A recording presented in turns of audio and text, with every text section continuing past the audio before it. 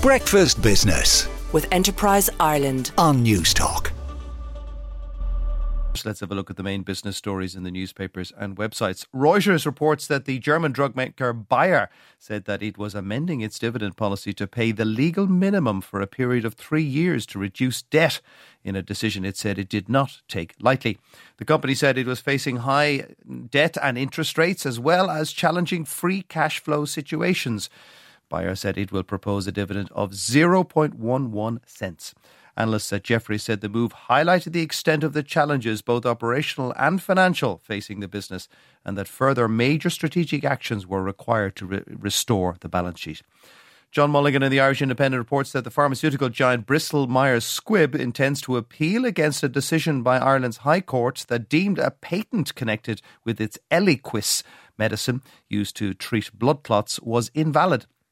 However, given a decision in the UK courts last October found that BMS, the company, might struggle to successfully win over the courts in Ireland. Earlier last year, BMS had successfully secured an injunction against rival Teva, prohibiting it from making or offering for sale its generic Eliquis product. Eliquis generated sales of more than €11 billion for BMS last year.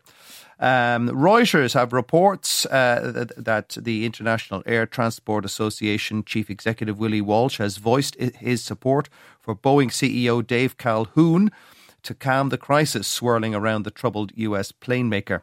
Mr. Walsh, the head of the world's biggest airline trade body, said Mr. Calhoun was the right person to lead the company out of its latest safety crisis after a panel blew out of the 737 MAX 9 plane flight last month.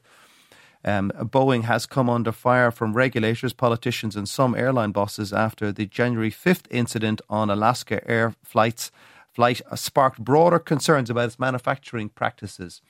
Mr. Walsh said that some in the industry were angry about the blowout. Mr. Calhoun and his leadership, though, had done well to take responsibility and commit to finding solutions. Breakfast Business with Enterprise Ireland on Newstalk.